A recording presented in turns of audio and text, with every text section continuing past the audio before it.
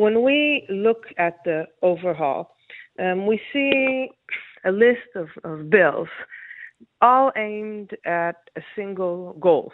And the goal is removing all checks on government power. So basically, we have to analyze different proposals. Some of the proposals are about weakening the judiciary, limiting the ability of the judiciary to perform judicial review of the government, to perform judicial review of the Knesset, and so on. And other proposals are about taking over legal institutions. So about changing the procedure for the election of judges, changing the composition of the committee for the election of judges, allowing the government to nominate and to fire legal advisors to the government. So all of these changes together, if we look at them as a group, the direction is very clear. They are all aimed at removing checks on government power without adding any additional checks. So it's a one-way road, which leads to the concentration of unlimited power in the hands of the government. Is this an equivalent of an end to democracy, if some of the opposition claim? Would this indeed be that drastic? Yes, it's that drastic. When these bills were first initiated about three and a half months ago, we opened our research. I'm a comparative constitutional scholar, and we opened our research and we saw that these bills are almost identical to laws that went through in Hungary or in Poland. So these are moves that are taken from a very specific populist, non-democratic, non-liberal playbook, which focuses on how to concentrate power in the hand of the coalition, in the hand of the government. And just as these countries are not considered today to be full democracies or considered to be flawed democracies at best, the same will happen here. This is the direction. They haven't invented anything. All of these bills, all of these measures have been implemented in other cases in other countries. So I don't think it's an exaggeration. I think we have to be very, very worried about what is on the table here. And those pushing through these proposals claim that all the parties in the coalition, whether they be religious or right-wing, had on their agenda shifting power away from the judiciary. And the population voted them into government, and therefore this is merely democracy in action.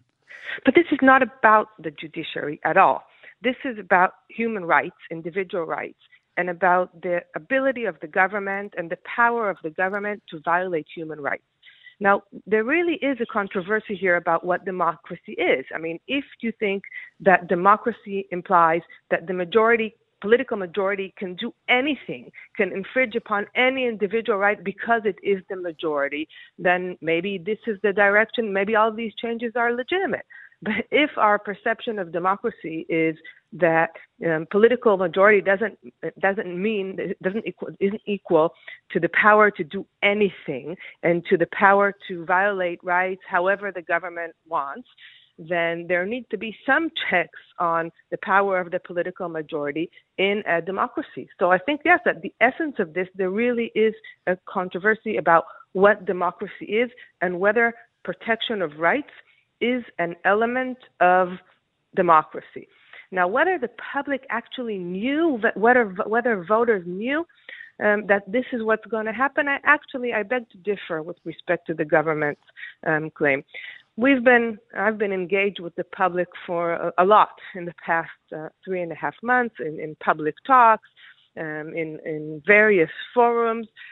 Even people who voted for this coalition did not fully understand the implications of such bills. So if you ask people, do you think that the government should be able to do anything, including infringe upon any individual rights about your rights? Most people will say no. We think the government's power should be limited. So I think it's a bit dishonest to say people fully understood what is going on. And I think the polls also show, public opinion polls show that people oppose, the majority of individuals in Israel oppose this reform as it is, this overhaul as it is currently on the table. Every day we wake up to news of this proposal or this think tank or this mediators connected to the president or not connected to the president trying to water down, to mediate these proposals, therefore it could be acceptable to all sides. Do you think that is actually feasible? Is it possible? I think we have to be very careful here. I think it's very clear that the buzzword now is compromise. Everyone is striving towards a compromise. And I think that the government is also striving towards a compromise, because the government also has what to lose here, because if the overhaul passes as it is right now, it is very likely that the Supreme Court will declare it to be invalid, will declare it void, which will be an escalation of the constitutional crisis which we're already in. And then the government would have to decide whether it openly states that it's not going to honor a court decision, which is not so trivial, even for this government.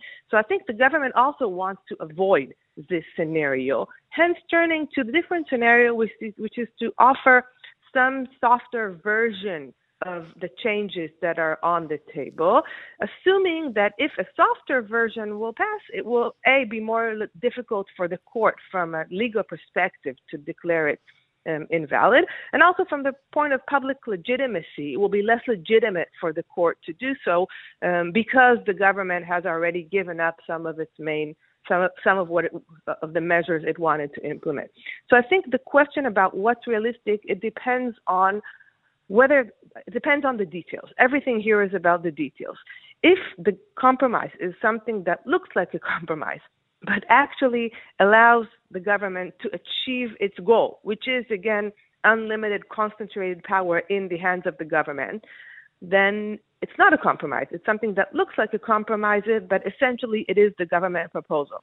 If we're talking about a compromise that actually changes the balance of power from what the initial proposals aim to try to achieve, then such a compromise should be better than an escalation of the conflict.